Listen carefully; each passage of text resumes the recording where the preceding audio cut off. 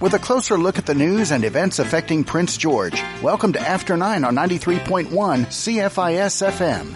It's the Friday edition, which means we have the panel coming up at the bottom of the hour. But to start today's show, here is this morning's front burner from CBC News. Hi, I'm Jamie Poisson.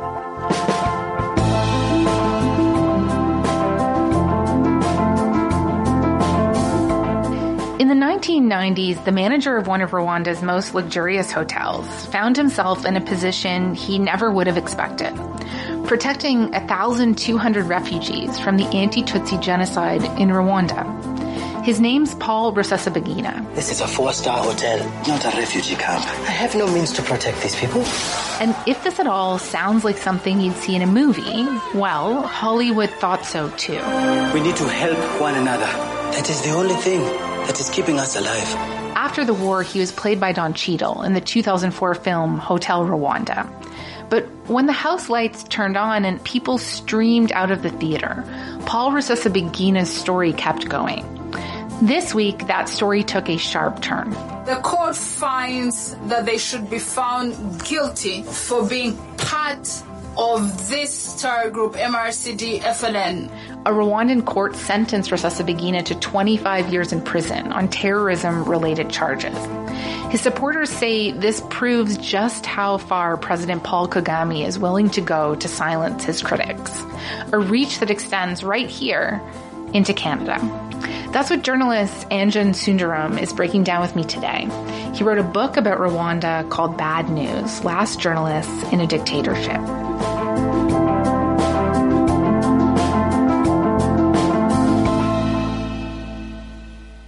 Hi, Anjan. Thank you so much for making the time to speak with me today. Hi, Jamie. Pleasure to be here. Thanks for having me. Before we get into anything else, I think we should very quickly remind our listeners of the scene in Rwanda in the 1990s. It was a very dark time. And can you remind us about the genocide that was this incredibly dark chapter of Rwandan history? Sure, yes. So for many people, Rwanda, they began to know of Rwanda during the genocide in 1994. It was incredibly brutal.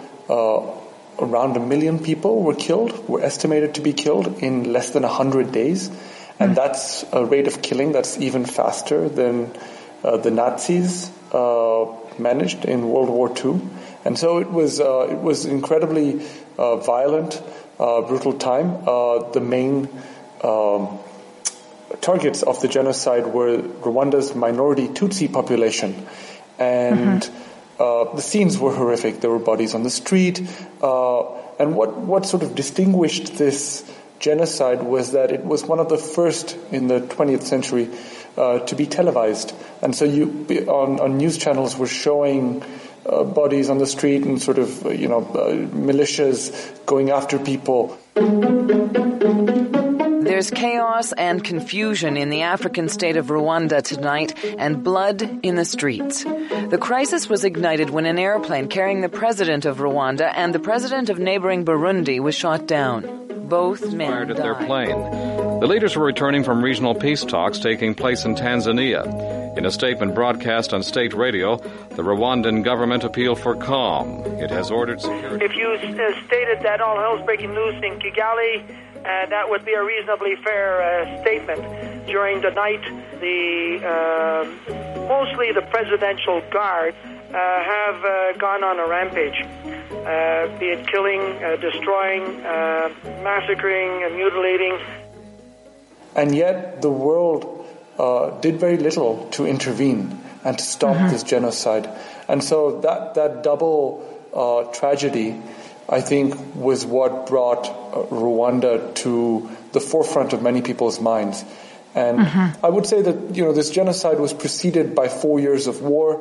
Rwanda was ruled by a Hutu dictatorship, and many Tutsis grew up in exile, one of them being Paul Kagame, the president of Rwanda now. He grew up in exile in Uganda. In the late 1980s, Tutsi refugees in Uganda, supported by some moderate Hutus, formed the Rwandan Patriotic Front, the RPF, led by Paul Kagame, the current president of Rwanda.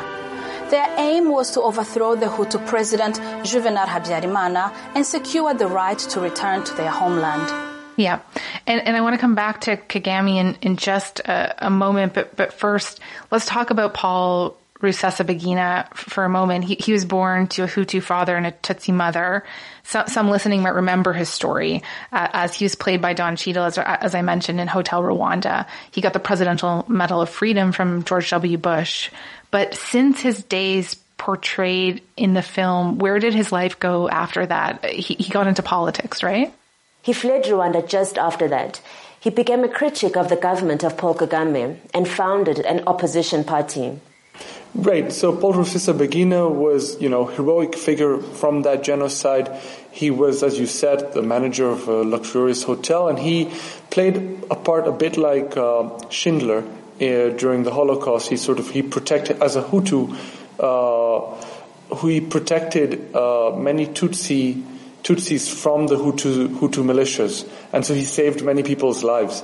And that became this inspirational story in Hotel Rwanda. When the movie was released, when Hotel Rwanda was released, Paul Kagame welcomed the movie and invited the director of Hotel Rwanda to Kigali, to Rwandan capital, for a premiere. And Kagame was extremely happy. But then, over the years, Rusesabagina became a critic of Paul Kagame's dictatorship. And that's when things started to turn sour. And Paul Kagame began to criticize the film, say the film was all based on lies, that Paul Rusesabagina had, in fact, extorted money from hotel guests, and that he was a fraud. And Paul Rusesabagina had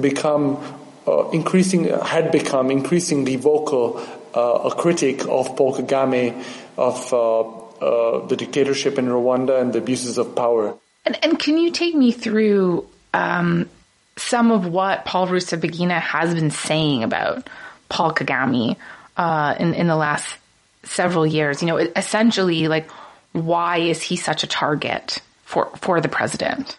He's saying what many academics have been saying for many years, essentially that Paul Kagame's rule has descended into a brutal and repressive dictatorship where people cannot criticize the president. What the president says is the truth.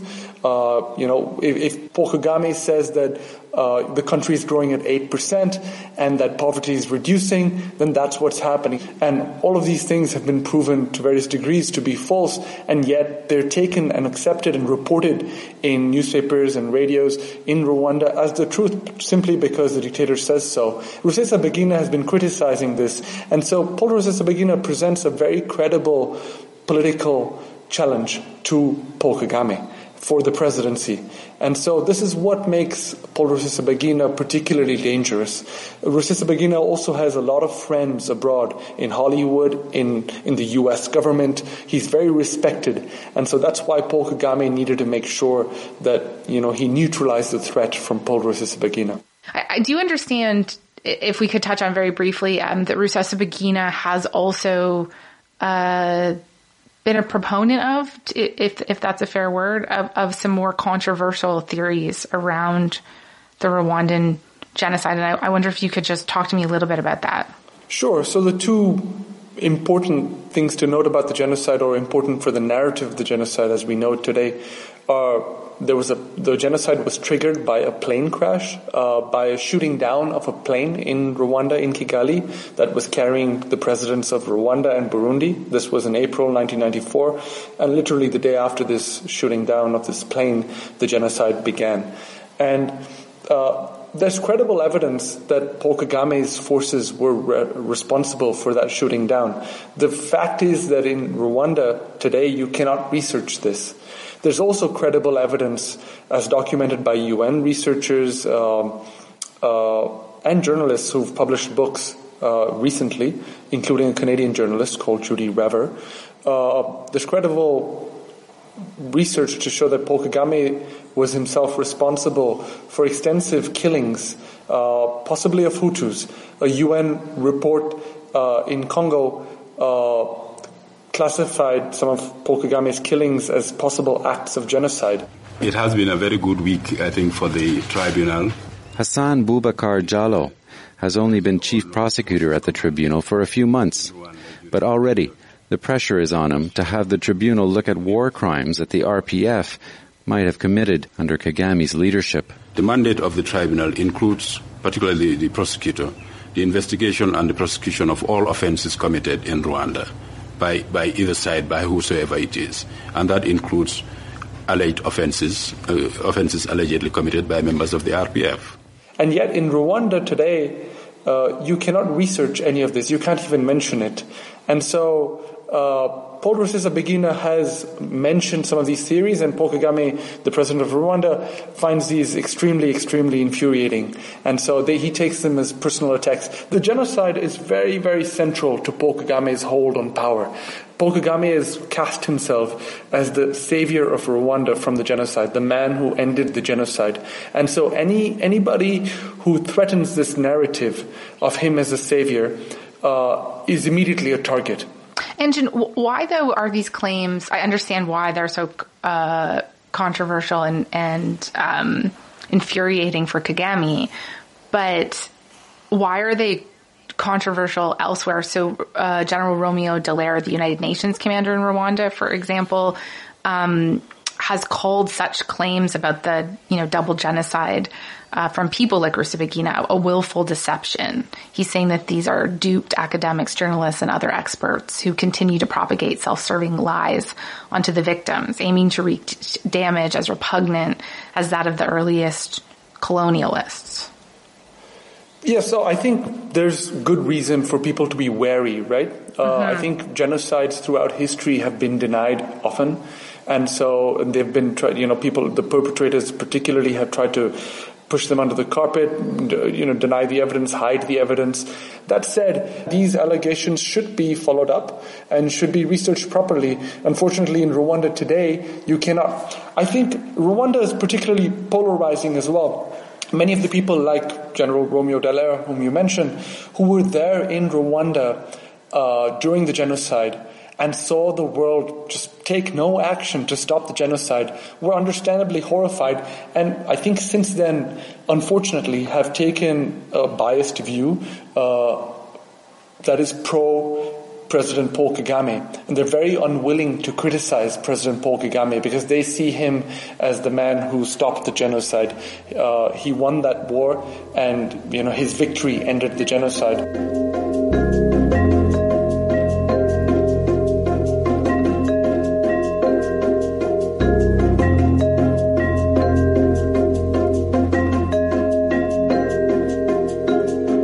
On 93.1 CFIS FM, that is part one of this morning's Front Burner from CBC News. We'll have the second part in a moment here on After 9. Hi, this is the Wolfman. Few entertainment genres have captured our imagination and been as successful as the good old-fashioned musical. From their vaudevillian roots to today's blockbusters, musicals have provided generations with a stream of memorable productions, show-stopping performances, and larger-than-life personalities. Join me for a unique adventure as we trip the light fantastic across more than a century of musical theater, from Broadway to the West End and all points in between. On with the show, Sunday afternoons at 2, only on Boomer Radio 93.1 FM. When Mum's the Word hits the stage at Theatre Northwest, you can expect an earful.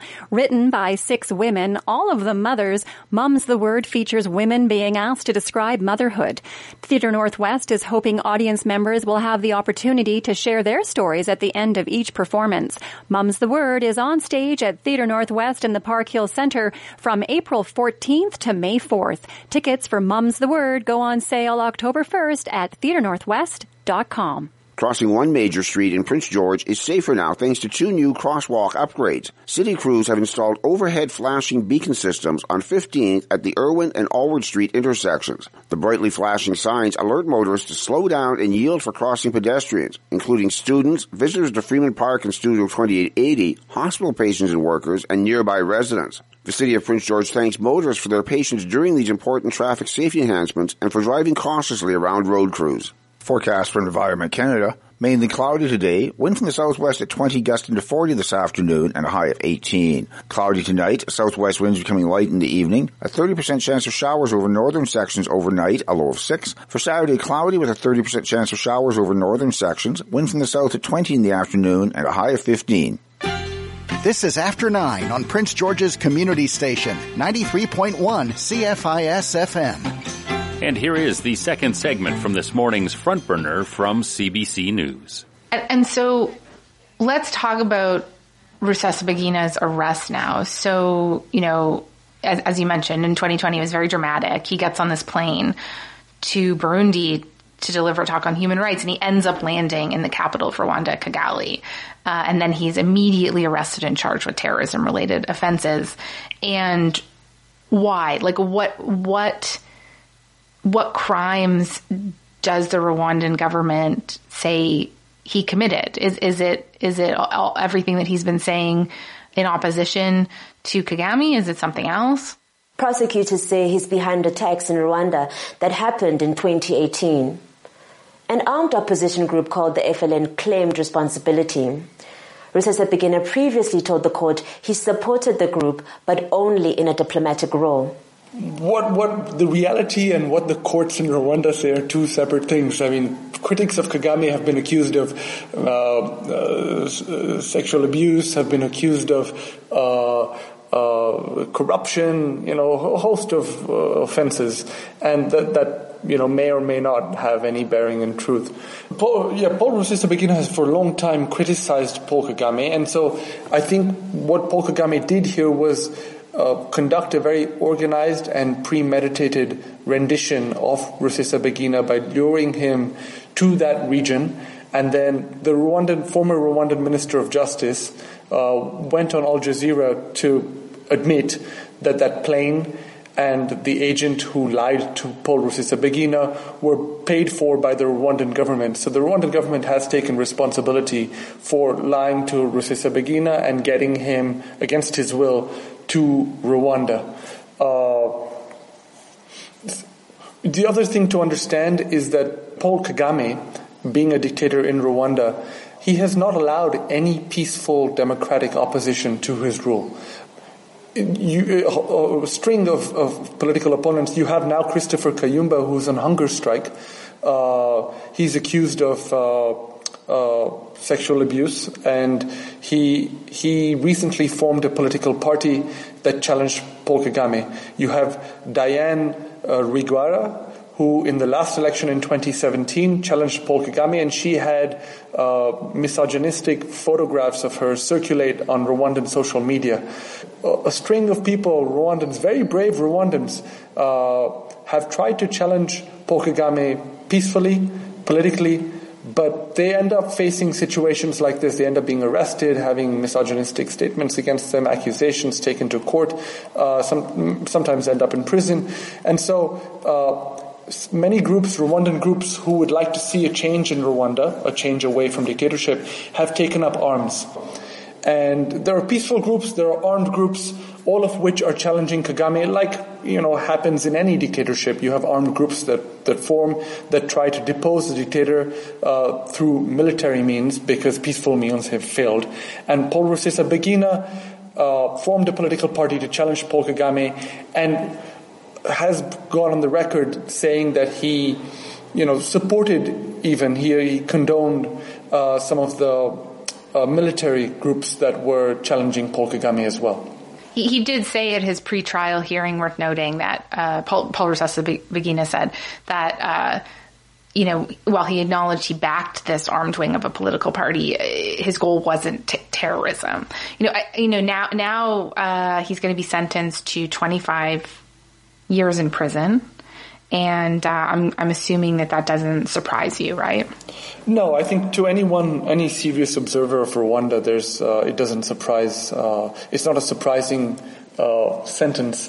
Once you're in a Rwandan court and you're, accused essentially of opposing or criticizing President Paul Kagame, it's pretty clear that you're going to stay in prison for some time or end up dead. And Jim, before we go today, I do want to spend a little bit of time talking about transnational repression here. So what's happening outside the borders of Rwanda, because we have heard from critics, including those who live in Canada, about what's happening to them here. So, for example, we heard from David Himbara, a Canadian economist. For years, he says, he's dodged surveillance and threats from Rwanda because he criticizes the government that he used to work for. The first time I went to police, Toronto police, and he says, definitely do not get involved in Rwandan community affairs. Because they said, they know. He says, the likelihood of someone coming from Rwanda to shoot you is 0. But the likelihood of someone putting something in your glass of water or juice at a wedding or at a party, that is very high. So avoid that. Other Rwandans have shown up to classes that he was lecturing at. A friend of his once told by Rwandan officials to find a way to shut him up. Even families are split in the middle. Some members of my family blame me for being outspoken. They think that I'm the one who has put them into trouble. And so, this does sound like a pretty resource-intensive campaign with global sort of tentacles, right? And how does the Rwandan government keep people outside the country in line as well?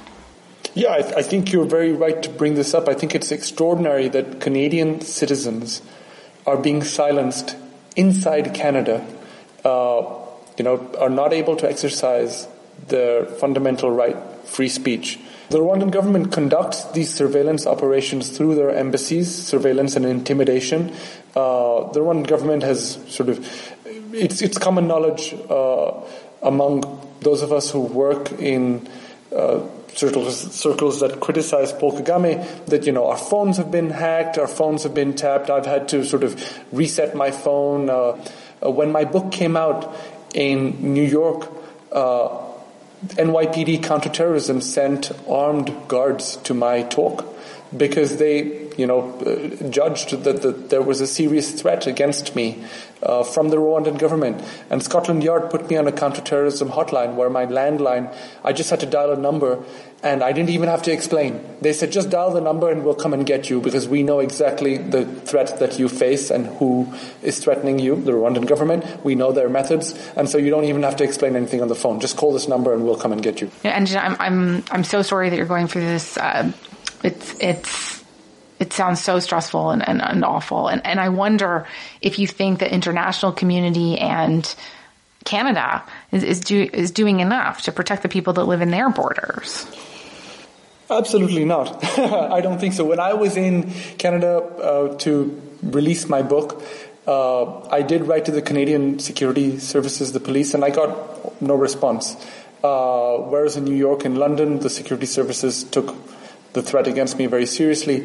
I think in Canada, for whatever reason, they underestimate the threat that Kagame poses to their citizens, and many Canadians have in fact faced threats, and unfortunately, Canada lends legitimacy to Paul Kagame and to the Rwandan government, and makes it more difficult to counter the dictatorship that is the repressive dictatorship that is currently present there. Okay, and thank you so much for this. This was really, really interesting. I learned a lot. It feels really important. So thank you very much for being here. Thank you, Jamie, for having me. Appreciate it.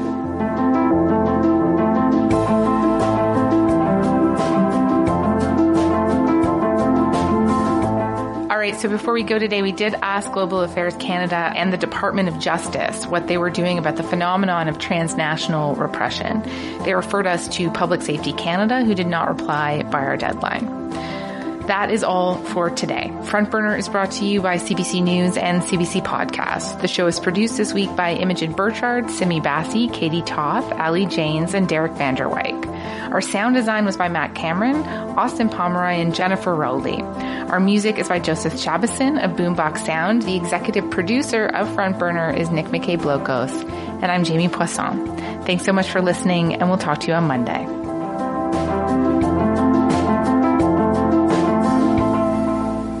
On 93.1 CFIS FM, that is this morning's Front Burner from CBC News. You can also catch the Front Burner on the CBC Listen app or wherever you find your favorite podcasts. When we return, we will have the Friday panel that's coming up in a moment here on After 9.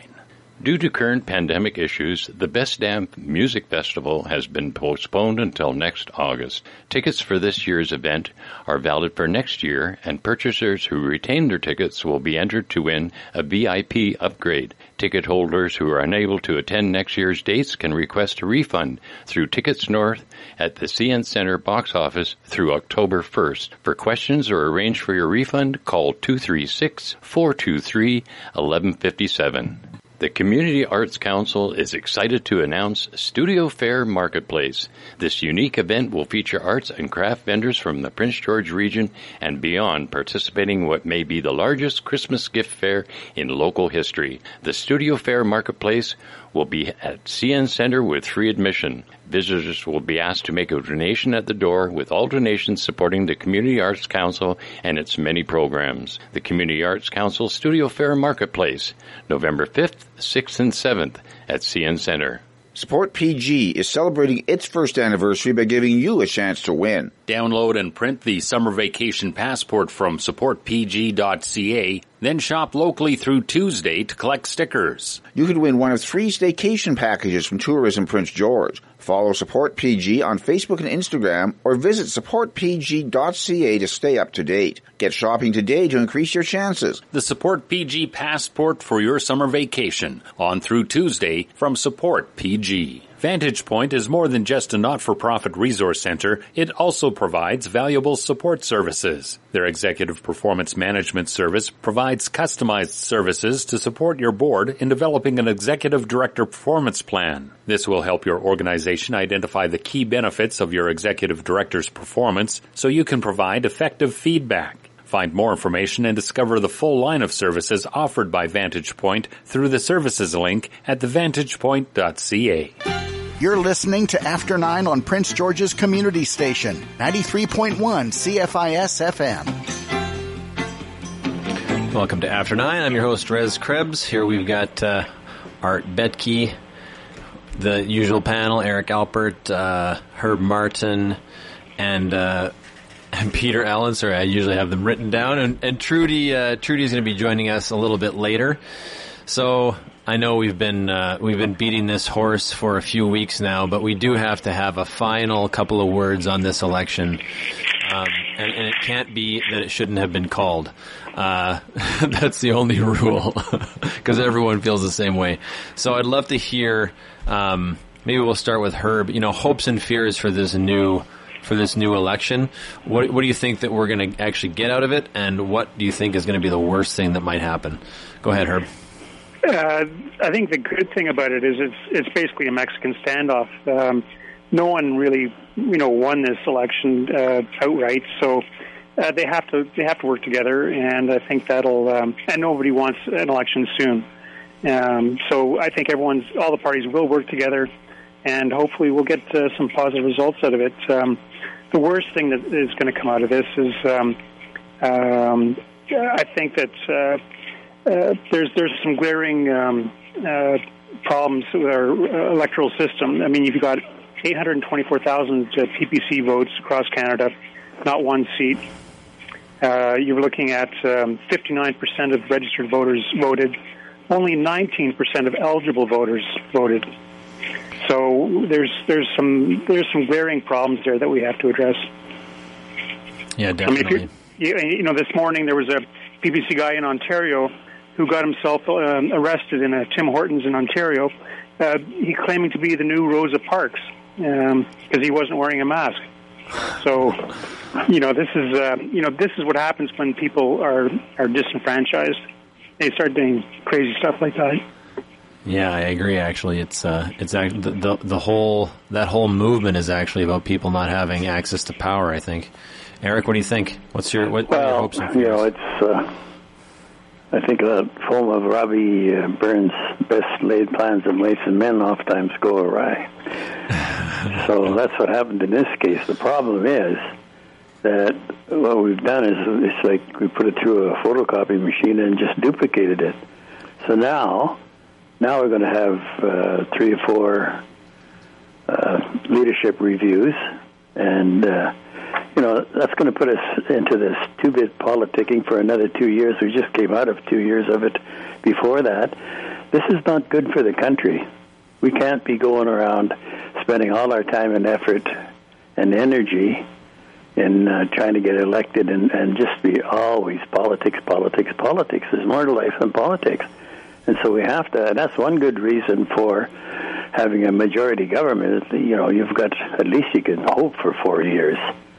This type of thing here is just unbelievable. And 2 years from now, we're going to go through it again. I think one of the reasons, that really kind of threw some people off stride, and I was awful surprised at that Australian, British, American defense pact. We weren't even included in it. We were sidelined or blindsided, and we're pretending that, it doesn't matter. It matters. Those are the 2 of our biggest allies historically, the United States and Britain, and they signed an agreement with Australia, and we weren't at the table. And that comes because we were too busy doing other things. Yeah, that's possible. I wonder about, do you folks think that we might be able to hold off on some of this politicking? Like one of my biggest fears was that, infighting in the CPC would lead to no effective opposition. Do you think that we'll be able to hold off on a leadership review, or do you think that they're going to, as they often do you think the Conservative Party is going to eat itself? Well, I can't see them. They can't hold off on it because, the system, even for electing your leaders, they got 2 or 3 different systems. The second guy or the bottom guy drops off, the second guy drops off. You put in the second choice, third choice, fourth choice.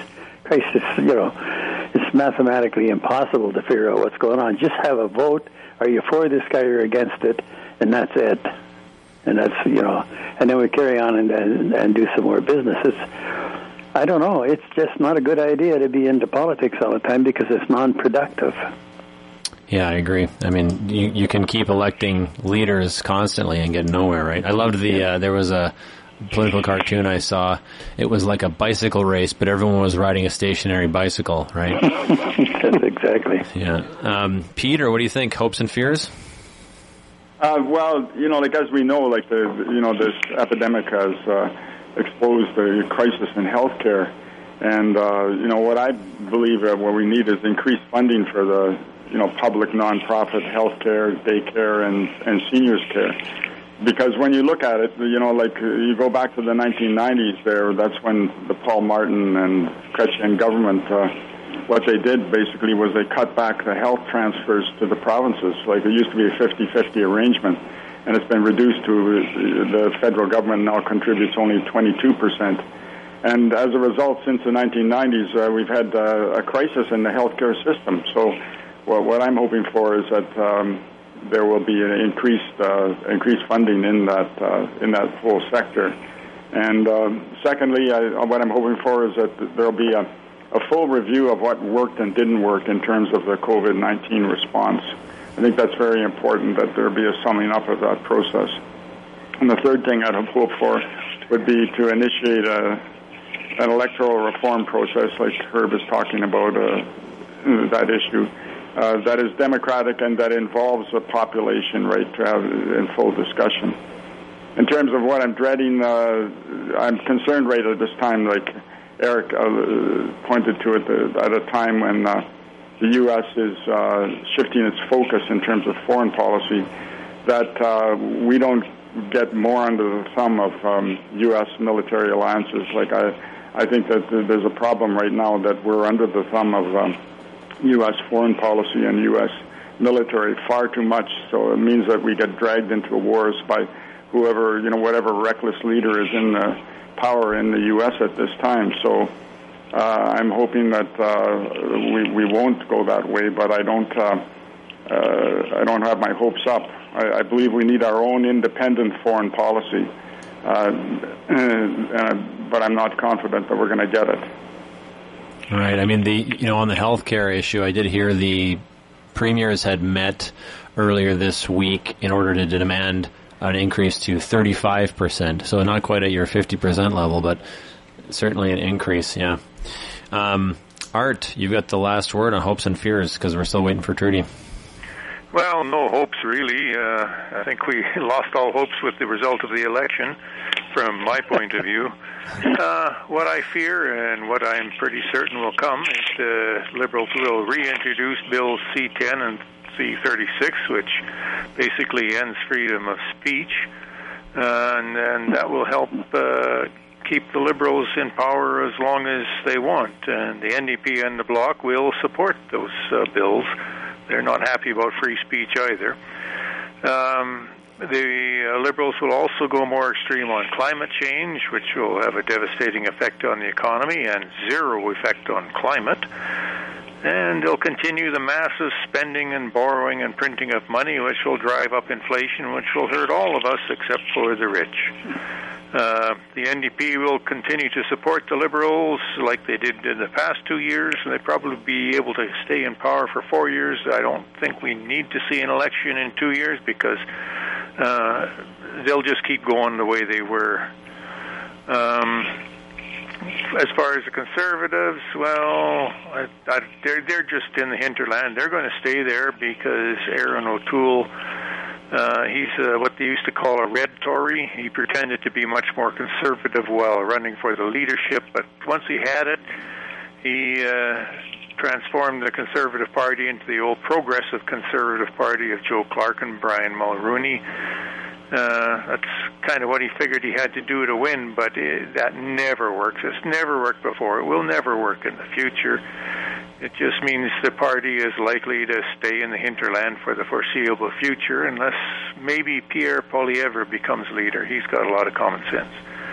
Now, if O'Toole had actually managed to win a minority, it would have been pretty much impossible for him to form the kind of partnership with the minor parties that the Liberals can. No matter how much O'Toole agrees with their platforms, they still refuse to admit him to the lefty club. So it'd be very little for him to get anything done. He'd have been in office but not in power. Yeah, that's an interesting point. I think that he might have actually had some common cause with the Bloc. But, you know, on the point of whether or not we're going to have an election in the next 2 years, I'd love to hear what folks think about whether or not this government has learned a lesson. Are we going to continue to have these ridiculous, as I think Eric was calling it, politicking? Is that going to continue, or are we going to? Do you think that we'll actually hit a nice 4-year kind of stretch of stable minority government? That's the question I've got. Well, they're always politicking, but after this last debacle of holding an early unnecessary election, I think they may tend to go the full 4 years. Okay, I'm going to hold you to that. I won't guarantee it. It's time for a break. We'll be back soon.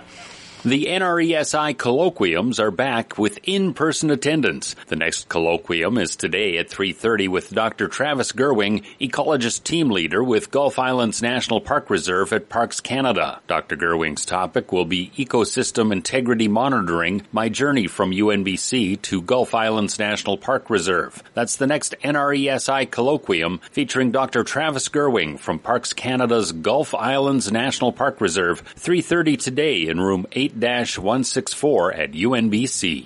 Exposed Wildlife Conservancy, in association with the Grizzly Bear Foundation, has produced a documentary film on the plight of Alberta's grizzly bears. The majestic grizzly is an iconic symbol of the wild and a cherished part of Western Canada's cultural identity. Help save the grizzly by making a donation at exposedwildlifeconservancy.org or grizzlybearfoundation.com. And be sure to check out the new documentary, In the Crosshairs, The Road to Recovery for Alberta's Threatened Grizzly Bears, now available on YouTube. The BC Schizophrenia Society's annual general meeting and AGM education series is set for Saturday, October 2nd. Available free via Zoom, this year's event includes a presentation on understanding privacy and information sharing legislation in relation to the mental health system, followed by a Q&A. For more information and to register, visit bcss.org. Come together, the BC Schizophrenia Society's annual general meeting, Saturday, October 2nd from 1 to 3:30 through bcss.org. Forecast from Environment Canada. Mainly cloudy today, wind from the southwest at 20 gusting to 40 this afternoon and a high of 18. Cloudy tonight, southwest winds becoming light in the evening, a 30% chance of showers over northern sections overnight, a low of 6. For Saturday, cloudy with a 30% chance of showers over northern sections, wind from the south at 20 in the afternoon and a high of 15. Keeping you up to date on current news and events in and around Prince George. This is After 9 on 93.1 CFIS FM. Okay, well, I'm kind of glad we can put that election to bed now and start talking about other actual issues here. I wanted to bring up this $1.1 billion lawsuit against the RCMP alleging bribery and corruption in a drugs unit, and then someone who blew the whistle. They're actually alleging harassment, etc., claiming PTSD. I mean, we have plenty of horrific stories of sexual assault and harassment in the RCMP, and I'm kind of wondering whether Canada has come to the point where we no longer have use for a national, a federal at least, police force. I mean, both Quebec and Ontario have their own provincial police forces. We know the RCMP was created in order to, as a tool, to colonize the West. What do we think here? What do people think about having a national police force? Does having a national police force actually reduce the likelihood of corruption, bribery, sexual assault, all those nasty things, or are we seeing this? Does it actually increase it, given the size of that institution? I'm going to give Trudy the first opportunity here because she just walked in the door.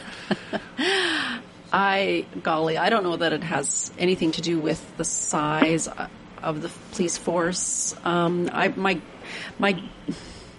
whistleblower protection is always hard because it looks great on paper, but if the culture doesn't support whistleblowing, it's virtually impossible to do so. Having said that, it is important to have it, and I'm not sure how robust ours is, so that's probably something that we should be looking into.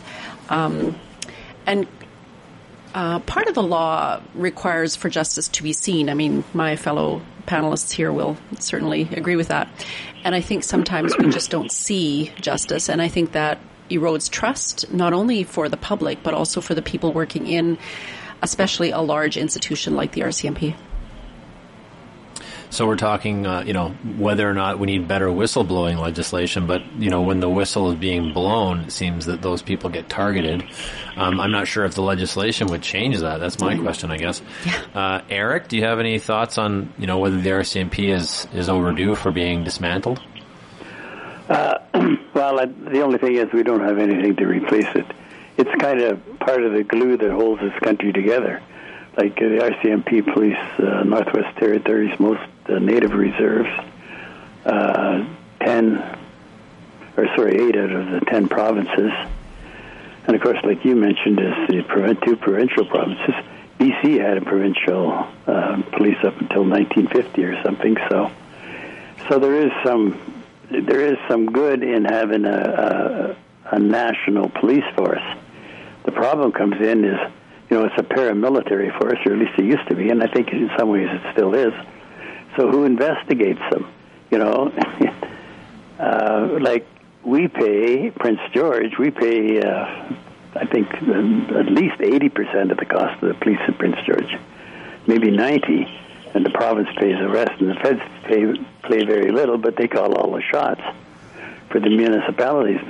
Maybe we need some sort of a provincial board to investigate all police, regardless whether provincial or federal or whatever, so they don't investigate themselves. But it's a pretty big bear to wrestle. I just don't know if we could ever get it done. Yeah, I mean, Surrey's been successful right there, actually. In November, they'll have their first municipal police force boots on the ground. There's also lots of calls amongst First Nations to have their own police forces, and I guess the only real long-term example of that is the Anishinaabe police force out in Ontario that hasn't killed a single person in their entire 30 or 40 year run, which is kind of impressive considering that they police First Nations. Peter, what do you think? What do we have in store for the RCMP? Well, I think the fundamental issue is not how big or whether something is national or provincial or municipal. In my opinion, what the issue is what powers these police forces have. Whether they're RCMP or whether they're spy agencies like CSIS or the Canadian Security Establishment. Because especially since 9/11, police forces all over the place have dramatically increased their powers, and that threatens the civil liberties of everyone, whether the people are on the left or right or whatever part of the political spectrum. Like we have these bills that were put together, like Bill C-51, Bill C-59, even the Bill C-10, right, and so on. So that my concern is about that we have police forces, but they're increasing their power, whereas people, citizenry and all that is more and more disempowered. And, we have a situation where there's more surveillance, where privacy rights are regularly violated, the censorship, with state and big tech working together. So it's a whole question of individual and collective rights versus the power of the state. And I think, we have to be really cognizant of that in this day and age, in the light in the wake of the 9/11 thing, but also in the wake of digitization of everything, right, which makes it so much easier to violate the privacy rights of people. Yeah, these are good points. Both Eric and Peter seem to be pointing to the fact that we've got no one's watching the watchman. What do you think, Art? Do we have a way to kind of police the police here? If there is, I don't really know what it is, because there's always got to be somebody who's the ultimate watcher, and who would that be? There is this the old saying about absolute power corrupting absolutely. So at the moment the RCMP have an awful lot of power. They supposedly answer to the civilian government, but just how much of that is possible to actually do. If we do get rid of the national police, then we're going to have all provincial police forces. And will that be much different? I don't think so. I know back when the NDP were first elected in BC in 1972, they proposed a provincial police force, but that never got off the ground. So I don't know what's going to happen. I really don't have any answers here. Okay. Herb, you got any? You're going to lead us on towards the next wave of maybe citizen policing or something? You have some ideas here? Well, I've lived and worked both in Ontario and Quebec as well as BC, and both the OPP and QPP have their share of scandals. So I don't think a provincial police force is really the answer.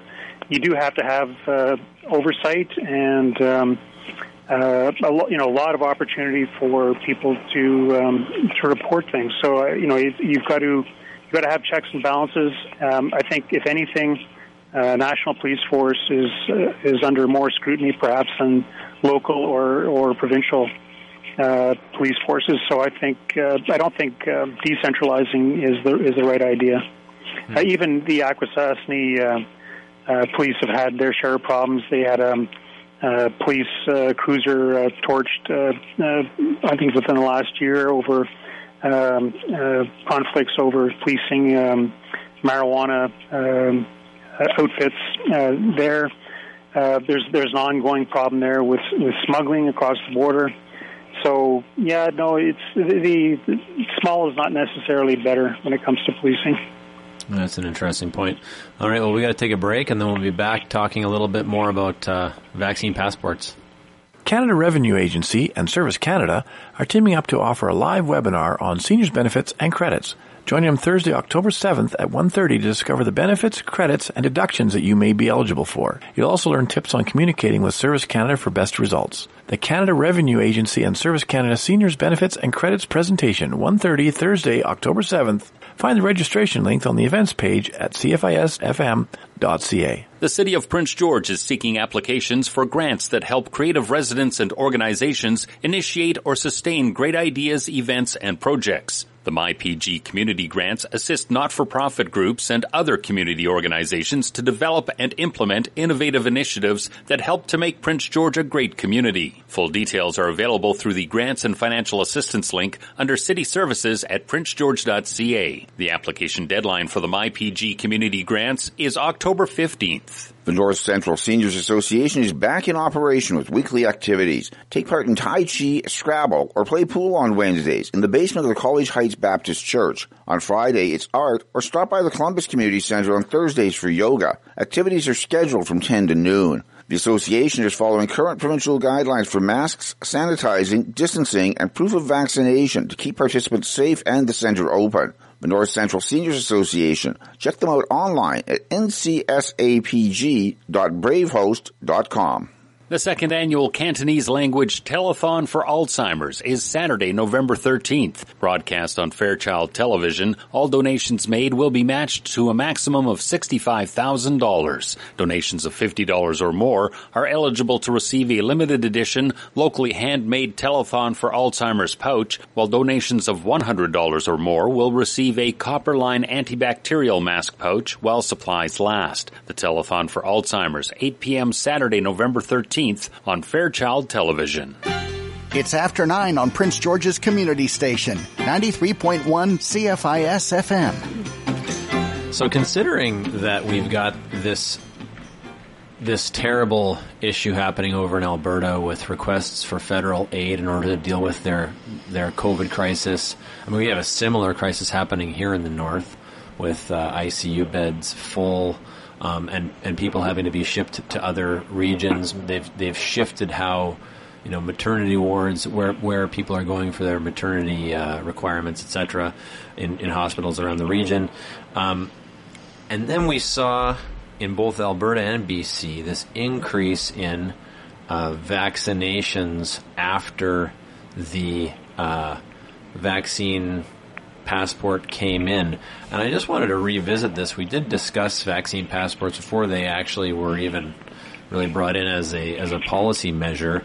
And there was, although it wasn't consensus, there was a plurality of opinion that said, hey, that's actually, a step too far for the government to require people to get these vaccine passports, but it may actually end up being a useful public policy measure to change human behavior and increase vaccination, considering that what we're seeing is now a pandemic of the unvaccinated. So I just love to hear how folks are thinking about this in light of kind of new evidence. We'll start with Peter. Peter, do you have any thoughts on the vaccine passport, how it's been rolled out, and whether you think it's going to actually whether the infringement on our individual liberties is worth it, given that we've seen an increase in vaccinations?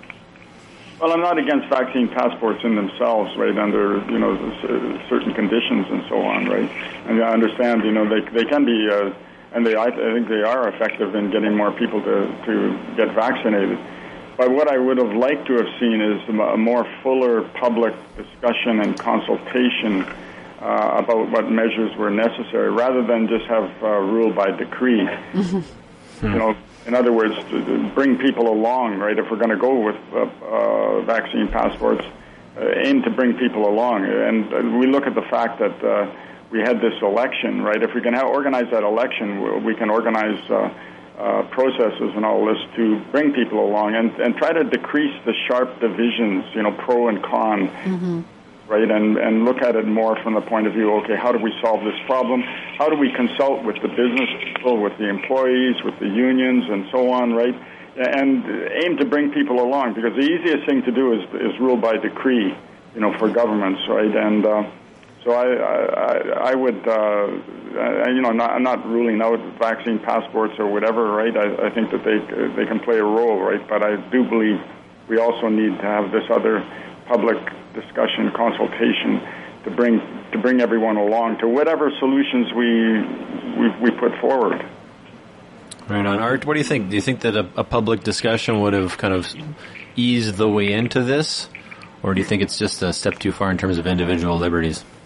No, it wouldn't have eased their way in. The people on either side would stick to their positions. Their beliefs are pretty strongly rooted. There are some fears of people from adverse effects of the vaccination, especially should be noted as the young people under 18 are practically immune from it. And one report I saw that they have a greater chance of dying from the effects of the vaccine than they do from the COVID itself. The way the passports are done, I don't know that it's going to make any difference, really. I see this Delta variant, wherever it hit, when it hit places before it came to us, it hit real strong, lots of in new infections, very big, fast rise in hospitalizations and that, and then an equal drop in new infections quite shortly thereafter. So it might be just, something that's totally unnecessary in the overall scheme of things. One thing I did notice in Israel, they gave vaccine passports to all of those who have recovered from COVID, but Northern Health or BC will not. I tried because I've recovered, and they refused to give me one. Oh, that's interesting, because there was something about if you've had COVID in the last 90 days. I can't remember what document this was, but that's an interesting point. Trudy, what do you think? Do you think that these vaccine passports are a useful public policy option, or do you think that they're a step too far? Well, I will agree with the other panelists. Mostly, I think it's an unneeded step, and it is a step too far at this point. If there were so many things done wrong at the very beginning of the pandemic, and I know occasionally you heard something hopeful from public officials, but for instance, when you're working and living in the resource sector or in the rural areas, and you hear that a vaccine will be coming along, and then you see the process where they're rolled out, and you see that you have to make an appointment, well, that is an immediate impossibility for most people working, especially in oil and gas, because your life does not revolve. You cannot make an appointment. You do not make an appointment for anything. If they had assured that sector, especially, that we will make this work for you, it would have been respectful. And I think that is what we've seen is a lack of respect for rural and remote people, and especially those working in the resource sector, and that's why the kickback on the passport. Yeah, that's a true thing. I mean, the communications around COVID itself have been a real problem all the way through. I don't think we've seen enough of it being explained to people. Sorry, Herb and Eric, we're gonna have to leave it here. We've got diverse opinions, let's say that, on the COVID vaccine passport. Thanks, everybody. That's your After 9 show for this Friday. Have a great weekend. After 9 is a daily presentation of CFIS-FM. After 9 is produced by Alan Wishart, Reg Fair, and Nathan Gita. Additional contributors include CBC News and the National Campus and Community Radio Association. For a rebroadcast of today's program, check out the podcast link at cfisfm.ca. To provide feedback or suggestions for the show, please email cfisfm@yahoo.ca. This is Community Radio 93.1 CFIS-FM Prince George, proudly supported by local businesses